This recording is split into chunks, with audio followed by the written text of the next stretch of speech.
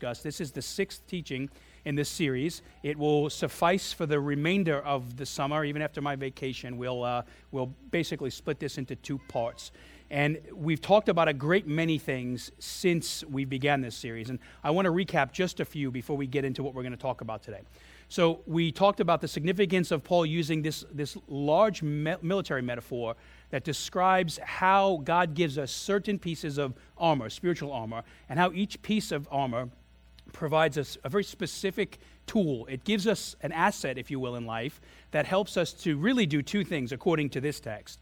The first is to stand against the schemes of the enemy, and we spent a couple of weeks really trying to debunk some of the craziness about spirituality that we might see in the world today, but also trying to understand in an intelligent and thoughtful way what Paul means when he says the schemes of the enemy. And the overarching idea that we presented there was that we are to be a people who can understand God's truth and can recognize when there are distortions of truth around us. And that is the number one scheme of the enemy, is to take the beautiful things that God has given us, to take the great truths that he's given us, and to distort them in ways that disadvantage us in life and cause us to see God in ways that are different than the way that he wants us to see him. Basically, it causes us to see God in ways that are not great, and at times even ourselves in ways that are not great.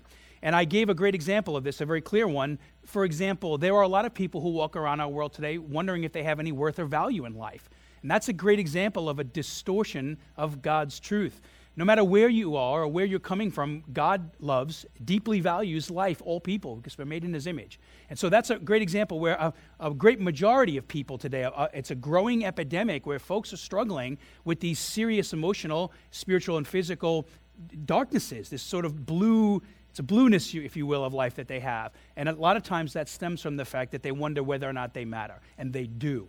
So perfect example of a scheme of the enemy. It also talked about us being able to stand against the difficulties of life in general. And that's what we're going to focus on here today. So we're given this armor, handful of them, the belt buckle of truth, the breastplate of righteousness, which we've already talked about.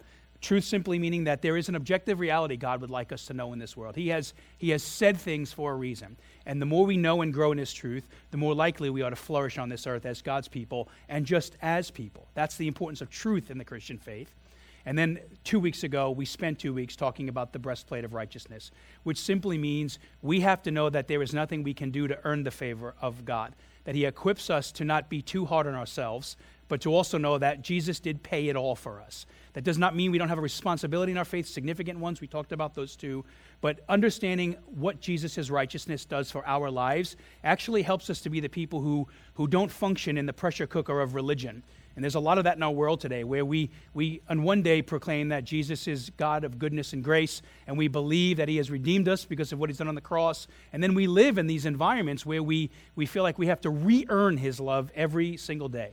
All of these things, whether we believe we are unrighteous to the point where God cannot love us, this is what Jesus deals with, or we are sort of self-righteous, which has been the problem we've experienced in the church in America for the past 30 years or so. Self-righteousness has been the bigger of the 2 issues. We wind up having this reality where we look at Jesus and think, well, you should love me because I'm just a great person, right? That's not the reality here. All of these things help us to understand who we truly are in Jesus. And that brings us to where we've been. We've been talking about the significance of the gospel shoes of peace. And last week we talked about the importance of recognizing why Paul takes one of the most significant aspects of the Christian faith, the gospel of Jesus, and he likens them to this reality of putting on shoes. And we spent a decent amount of time talking about the importance of the shoe on a Roman soldier, and in any modern military since then. A shoe prepared a person to be nimble, it provided them traction on a battleground, it gave them the ability to move very quickly and advance on enemies in the field. And so the shoe might seem insignificant, but we in a sort of jesting way pointed out how life would be much more difficult without them. Our shoes are designed to keep us firmly planted on this earth. And that is the analogy that Paul uses here when he talks about God's gospel of peace. And so with that in mind, I want to sort of shift into what we're talking about today. And I want to give you an analogy as we move forward, an important one, since we're almost at the midway point here.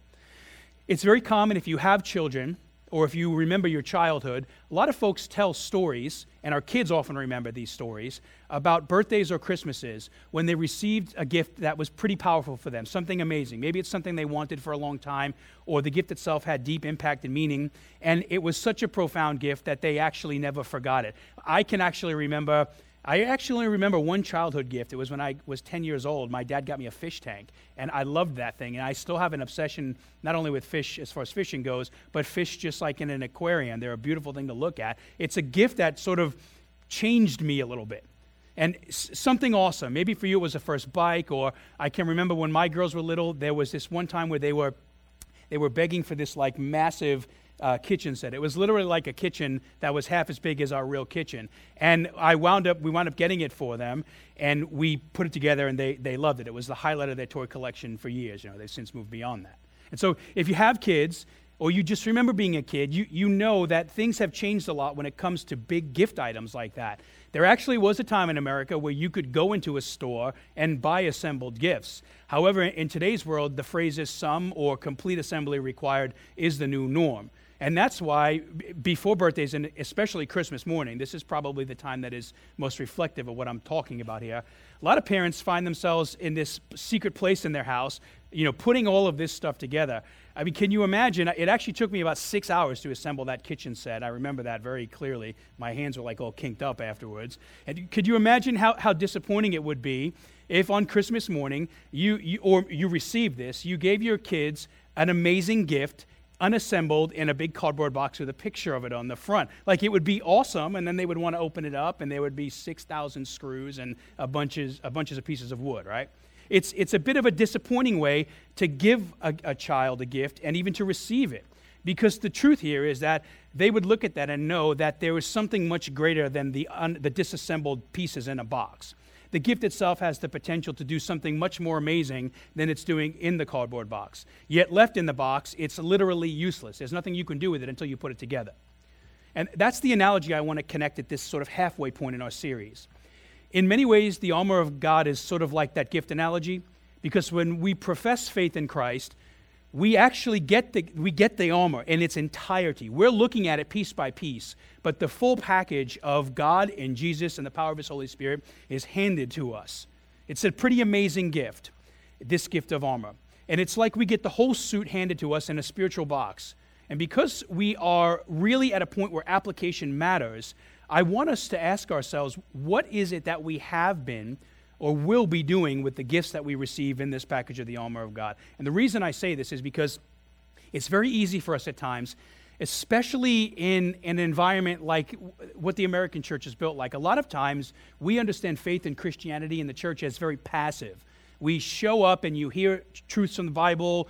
You are sort of worshiping by what you're hearing here. Our children are being discipled in other rooms. All of this is great. Don't hear me saying a negative thing at all about some of the ways that we disciple in the American church. But I think at times what can happen is we can almost get to the place with our faith where we feel like it's a faith where we just receive and then move on. As you know, at 12 o'clock today or so, your life will be back to normal.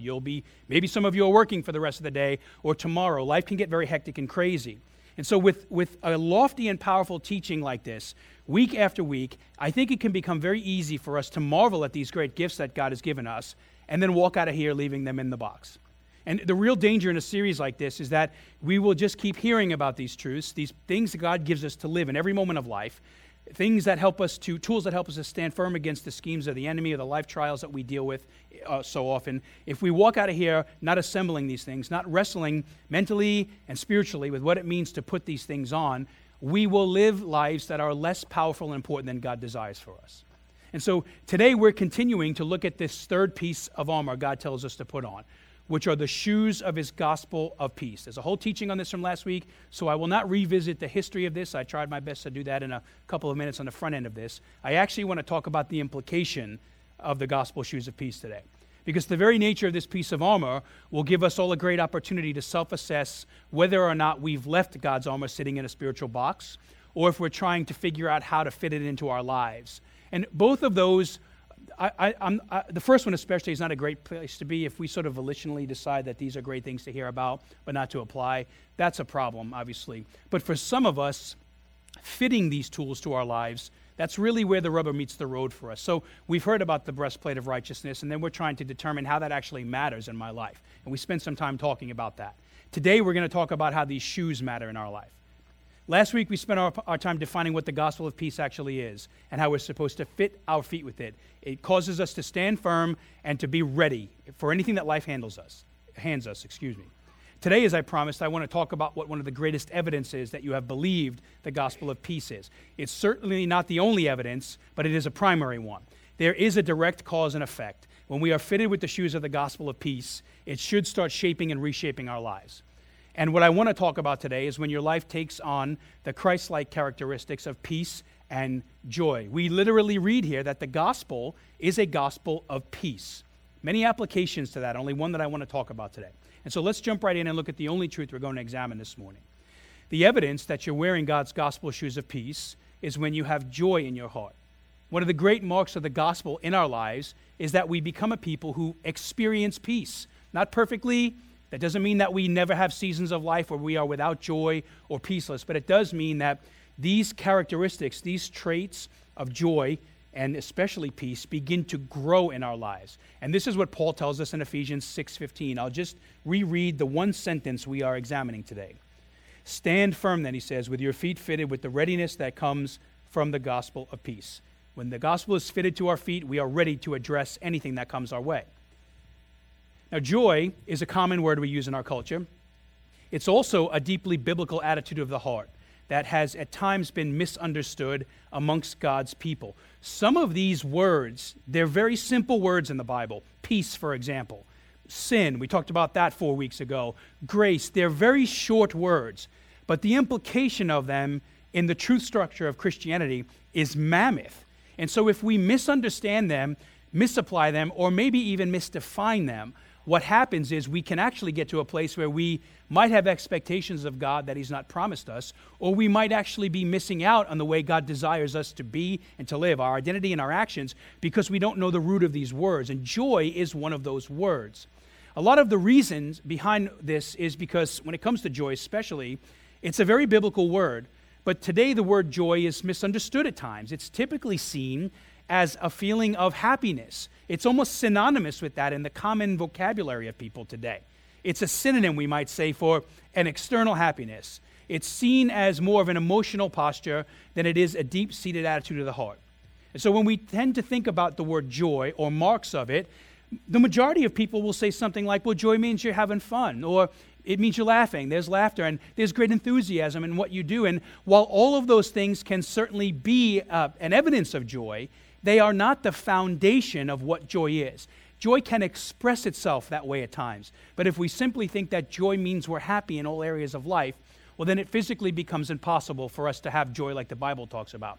Because if we're going to be honest, there isn't a single one of us in this room, myself included, that has had a moment in their life where they've not been unhappy. Every one of us has had moments of trial, of doubt, of fear, of anxiety, to differing degrees. So joy can't simply mean that we're happy all the time. Some time ago, I read a somewhat poetic description of how joy functions in our life, and it said that in the Bible, joy is defined as sort of a buoyancy in the spirit. So we live by the water, and many of us swim in it, and you understand that in salt water, you're pretty buoyant. You can, bounce down, and because of the way the water works, you can pretty much bounce right back up. Buoyancy. In the Bible, joy is defined as a sort of buoyancy in the spirit. It's the God-given ability to be able to float back to the surface of a deep and dark ocean, what we call life, to breathe when things get difficult. It's the ability when your life is being weighed down by difficult circumstances, whatever they are, it's the ability to actually endure, to catch your breath, to persevere, and to get back to the shore. Joy is what keeps us from being spiritually drowned by the everyday circumstances of life. It is an inner gladness that we can have that is independent from our circumstances, an internal happiness of heart, we might even say. And that's very important to know because oftentimes our circumstances, which we talked about at great length last week, our circumstances, whether we know it or not, we cede authority to them. We let them dictate whether or not we are happy or joyful or sad or sorrowful. And I'm not saying that circumstances cannot have that effect in our life. I'm just saying it is crazy and unwise to give circumstances that level of authority and control in your life. And so to be joyful, it really has nothing to do with us being externally happy due to life circumstances. Because to understand joy like that means we are unwisely giving the shifting sands of our circumstances an ultimate control over hope and peace in our lives. That's dangerous because it's a shifty circumstance. Our circumstances change regularly. So what you might hope in today could be gone tomorrow. And what you long for today might actually be in your life tomorrow. We just don't know. We don't have none of us that I know of have our lives fully mapped out to the place where we can predict every day of our future. And so circumstances, while we want to be mindful of them, we want to pray about them and plan well for them, to make them a God in life, lowercase g, is a problem. They will betray us at some point. And even worse, it implies that we've stopped looking to Jesus for our peace. That's the great problem with circumstances. The end result of looking to a circumstance to satisfy you like Jesus can is that you will eventually claim to have hope in Christ in your heart. That's what we say as Christians, at least those of us that are following Jesus. We declare that. We have hope and peace. He is the Prince of Peace. He gives us these things. We claim to have these things in our hearts, but we are often ruled by the weight of our circumstances. And there is a contradiction there. So real joy, on the contrary, real joy, Jesus-centered joy, says that even when the schemes and trials come, even though life gets very difficult and hard at times, those circumstances don't have the same authority over you anymore. I'm not arguing in any naive way that they don't have an effect on us, but to have an effect and to be in control of your life are two totally different things. It also means, and please hear me when I say this, that although there are many things in life we don't necessarily want to deal with, this is why we call them trials, right? We don't ask for them, they just show up on our doorstep. Physical issues, health issues, we're having problems with our children, difficulties with our parents, whatever it is, trouble in the workplace. None of us get up in the morning asking for those things, but sometimes they come to us. When that day, Paul says, when the day of evil comes, when the day of trial comes, the inference there is that these things will come. There will be challenges and difficulty in life. And so it means, although there are many things in life we don't necessarily want to deal with, right? Nobody longs for hardship and trial. Nobody longs for pain and suffering in their lives. No one wants to think, I'm going to be more direct here, that there will be times when God, our Father in heaven, asks us to do things that are very costly to us. Oftentimes he asks us to do things that are very costly for us, for the benefit of him and his kingdom and other people. But these things that can cost us great things in life, at times are absolutely necessary for our spiritual growth in him, and also to see the causes of his kingdom go forward. If we simply see joy as a synonym for happiness, then we won't even have a metric for difficulty. Whether it's persevering through something we know we have to get through, there's a greater mission in front of us that requires us to adapt and to overcome, or there's a sort of in a passive sense where we're handed a circumstance in life that we just don't know what to do with. Those things, without understanding of joy, they actually are instantly going to be things that defeat us. And it is unfortunate that in today's culture, some people, not all people, but some people have a hard time believing, in the Christian faith anyways, that a God of love and grace would call us to do anything outside of what we want to do. But he regularly does.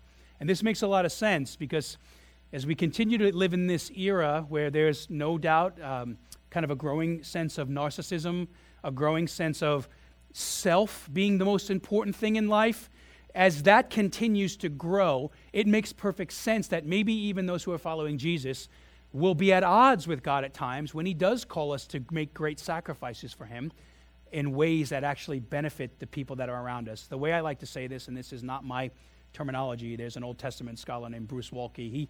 He says the story of the gospel, at least one of them, is that it shows us that God disadvantages himself for the benefit of others. In other words, Jesus gets nothing out of the cross, but we get an awful lot out of it. And sometimes that is what the Christian life expects of us. So much so that Jesus himself, God subjects himself to the same theology of joy when he sends his son to the cross for us. And here's how I want to spend the rest of our time this morning. This isn't just an attitude Paul is writing about.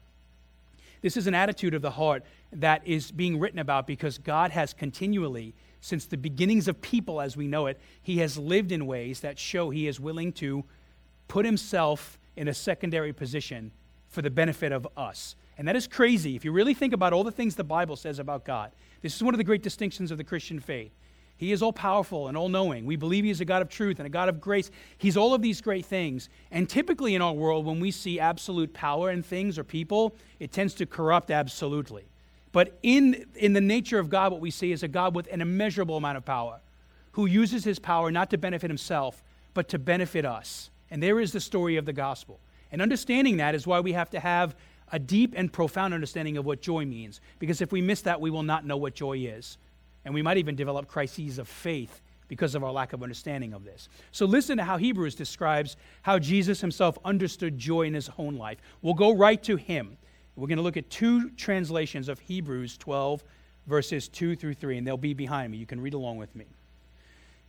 Therefore, since we are surrounded by such a great cloud of witnesses, let us throw off everything that hinders and the sin that so easily entangles.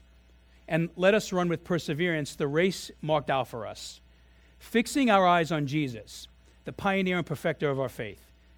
Here is what I want you to hear. For the joy set before him, he endured the cross, scorning its shame, and sat down at the right hand of the throne of God. Consider him, meaning consider Jesus, who endured such opposition from sinners, so that you will not grow weary and lose heart.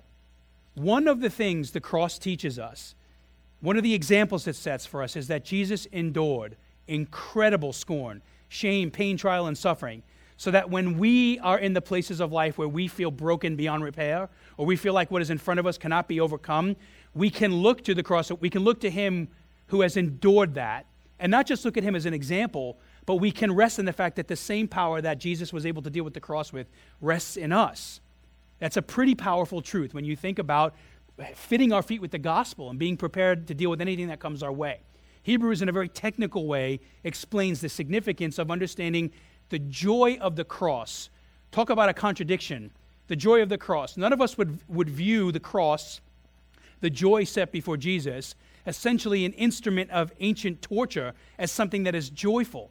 So therefore we got to be careful. I don't think Jesus is saying he was happy about it, but there was something about what he was going to go through that really drove him to persevere and get through it.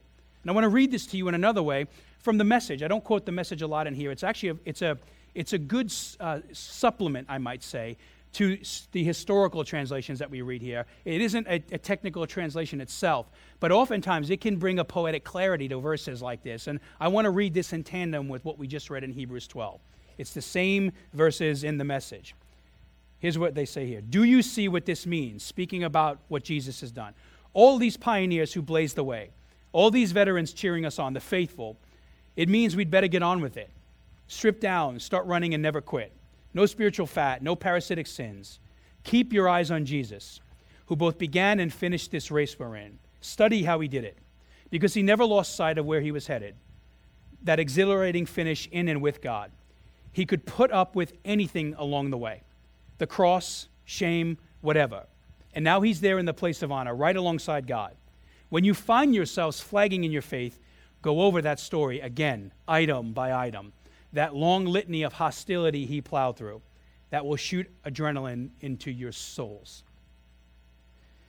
Both of these translations, one in a very poetic way, the other in a very technical way, both of these translations teach us something very important about how we understand joy in our lives. And how we understand joy in our lives comes directly from how Jesus saw joy in his life. So I want you to think about this. Hebrews doesn't say that Jesus happily chose the cross. The Last Supper was not a dinner party celebrating the cross in the way that we would have a dinner party, right? It doesn't say he was looking forward to it. In fact, we know in the garden he prayed 3 times that God would let that cup pass for him, but it couldn't, so he got up and went to it. It doesn't say that the joy of the cross was marked by fun and laughter. The disciples were not partying before it happened. Rather, it teaches us that Jesus not only would have, but did make any sacrifice and endured any trial, including the cross, for a handful of very important reasons. The first and foremost is that he deeply loved God. He loved his Father, and he knew that the trials that were set before him in that day were going to bring about a greater good tomorrow.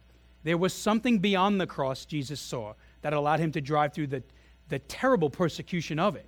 And that example of joy is what the author of Hebrews offers you and I whenever we begin to grow weary in our life and faith.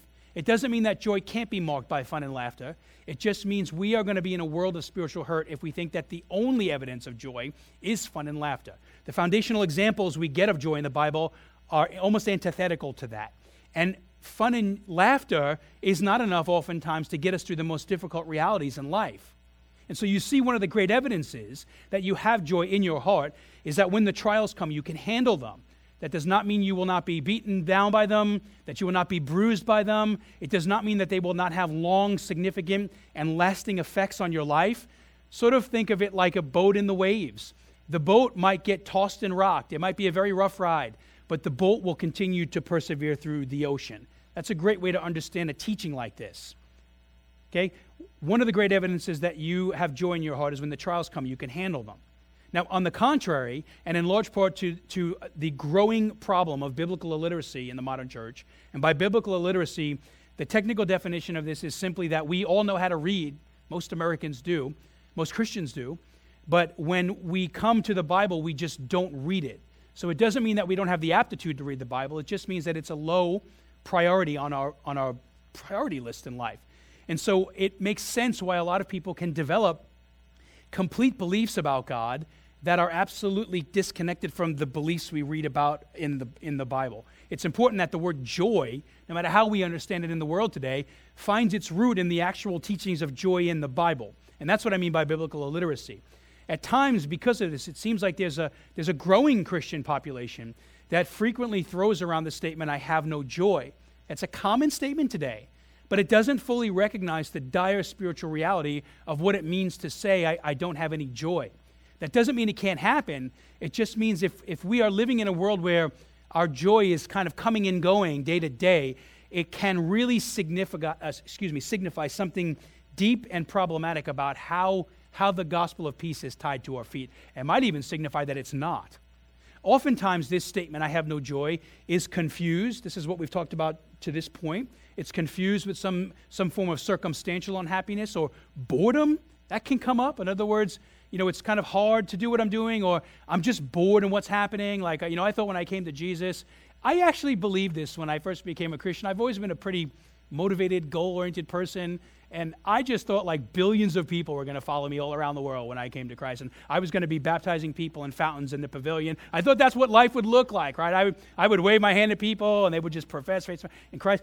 Don't get me wrong. I have God's blessed me with a wonderful story of ministry, but at some point what happens is you realize that that's not exactly the way that things work, and it can be very easy to get disappointed or discouraged because we have these expectations of God that He's never even promised us. I mean, it's amazing when you think about the Apostle Paul, who in 2 Timothy, that's sort of like his last will and testament, he ends his ministry almost with nobody around him.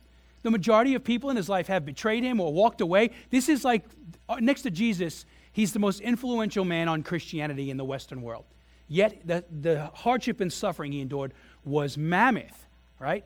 Unhappiness or boredom, we don't want to confuse these things. We don't want to say we don't have any joy because of external reasons. In extreme circumstances, it can be a convenient excuse for us to just eject from our Christian responsibilities altogether. And that is usually most pointed when it comes to how we serve God and other people.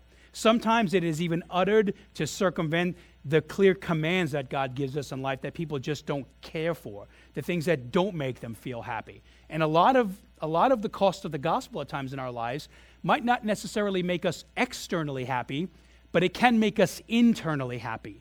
This is sort of where we're going with this. Sometimes there is a great joy in sacrificially living for other people or for our God. And that might not make sense in the equation of life. The math might seem wrong.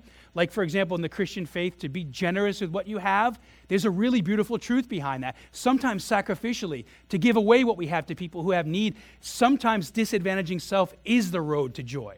And this is perhaps most true when it comes to the difficulty we face when serving other people that are very different from us. This is the place where I find the circumstances get very difficult. In particular, when we think about the marginalized in our world, the poor, those who have deep and significant physical and spiritual needs, people who are difficult, those who are very far from God. As believers, it's important that we personally answer two questions before we declare we have no joy in our life. And it's important to do so that we actually don't get to a place where we're uttering that statement in a way that is untrue. It's extremely important when we think about the things that might rob us of our joy to ask ourselves two questions. The first is if you're properly defining joy according to what we've discussed in Hebrews, and although I didn't share it today for time's sake, the book of James echoes an identical statement. We're told to count it joy when trials and suffering come to us. That's what James says. It's one of the things we should look at and say, this is an opportunity for God to do powerful things in my life. This is an opportunity for God to be with me and for me to know the presence of God in ways that I might not know, disconnected from the troubled seas of life. We want to make sure that we have a healthy understanding of what the Bible says joy is. We want to make sure we're avoiding a surface level feeling of happiness, because if we think that's only what joy is, we're going to miss the mark. And if left unchecked, this is the point I just tried to make, if left unchecked, that can turn into a misleading and maybe even selfish emotion of the heart. So question one is do we really know what joy is according to the truth, that belt buckle of truth we talked about 3 weeks ago? Secondly, and as importantly, do you understand how dangerous it is to grow comfortable in stating that you've lost your joy? And that's an equally telling statement. I'm not saying we don't have seasons where we are without joy. I'm just saying if we get to the place where we are saying regularly, I have no joy, that is a serious place. In the spiritual world, it's sort of the equivalent in the physical world of holding your chest and saying, I think I'm having a stroke. Something essential for your health is no longer in you. And so if you ever find yourself in this place, consider this verse in light of what we spoke about, especially over these past weeks, when it comes to the schemes of the enemy and the subtle ways he often distorts the truth of Jesus. The fact that people can get to a joyless place in life likely means they are slowly taking off the armor of God. You're removing the belt of truth when you begin to think like, well, maybe I don't need to fill in the blank, or I don't need to pray today, or I don't need to be patient with people, or I don't fill in the blank. We can fill in the blank probably in infinite ways, depending on who we are and the way we are wired. Very important that we recognize this. The fact that we're in this joyless place means we're removing things like the breastplate of righteousness. Maybe we've started thinking like, you know what, I'm just a mess in life, and there's no way Jesus can love me, even though he was nailed to a cross to prove that to us. Or maybe we're thinking like, I'm killing it in every arena of life, and Jesus, I know you're looking at the earth, but I'm your favorite right now. Maybe it's righteousness or self-righteousness that we begin to own in ourselves, and we remove the breastplate of righteousness from our lives. Or maybe we are actually in the process of untying the shoes of the gospel of peace in its entirety. If this is you or somebody you know, I want to gently remind you of one of the great promises of the gospel of peace. Jesus tells us that no one and no thing can take your joy away. It's impossible for something to rob you of your joy today. And this is because the joy we're speaking about isn't our joy. It is Jesus' joy.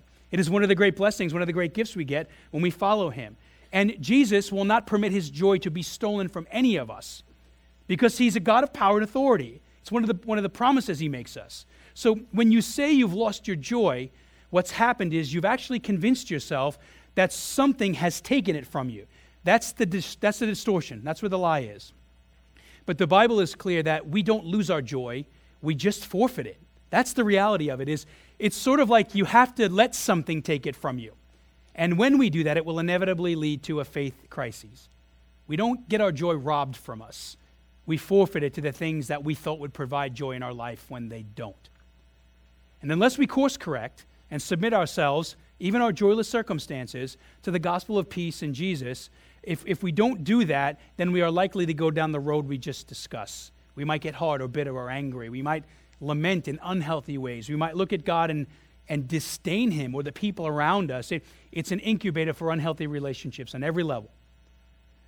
Understanding joy the way we've talked about, though, it actually allows us to see through the distortion that sin often creates in our lives because we're now seeing things clearly, or at least we're letting the grace of Jesus work in our lives to understand things in more meaningful and accurate ways. Because what it means is when you are wearing the truth, the buckle of truth, the breastplate of righteousness, when your feet are fitted, when you're reacting to the situations in your life through the gospel of peace, what it means is you're equipped with the tools.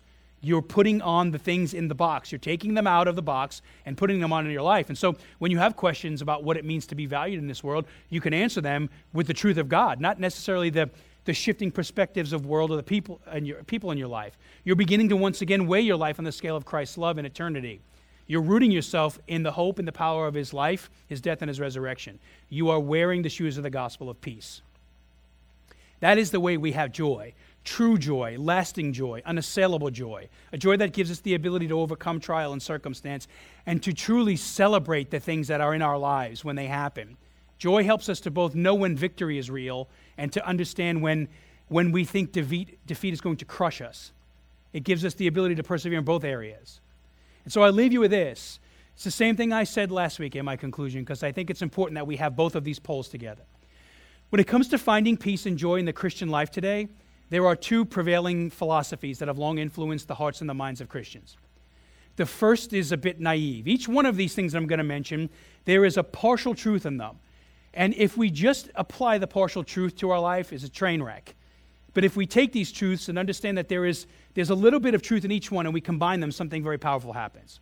The first is a bit naive. It declares that if we want peace in life, then we've got to let go of everything and trust God. And I know this is a common statement at times in Christianity, and I'm not even saying I'm entirely against it. I'm just saying sometimes the triteness of this can really offend a hurting heart. We tell people when they're going through great difficulties, we'll say, just let go and let God. And the problem with that is, man, if we could just do that, we would never actually have anxiety again, right? Imagine some of the most difficult circumstances in your life, and somebody walked up to you and said, have you thought about this little thing I read in a fortune cookie? Let go and let God. And you were like, cool, I just let go and I'm good to go. It doesn't work that way. If life was like that, we would do that. But oftentimes what happens is we can't let go. We're troubled to the place where we can't see the forest from the trees. And so what happens there is a partial truth in this. The partial truth in this is that we should learn to trust God and ask Him for the strength to do so when we cannot. So the partial truth is we should learn to trust God, but it can be very difficult at times to do that. On the other side of the fence, and equally as abusive, is the unbearable and unrealistic command to pick yourself up by your own bootstraps, to fix your situation in the name of God. And the cliche associated with this is usually something like, God is only going to help those people who help themselves. I had a guy in a seminary class mention that Bible verse, which actually isn't in the Bible. It's kind of funny.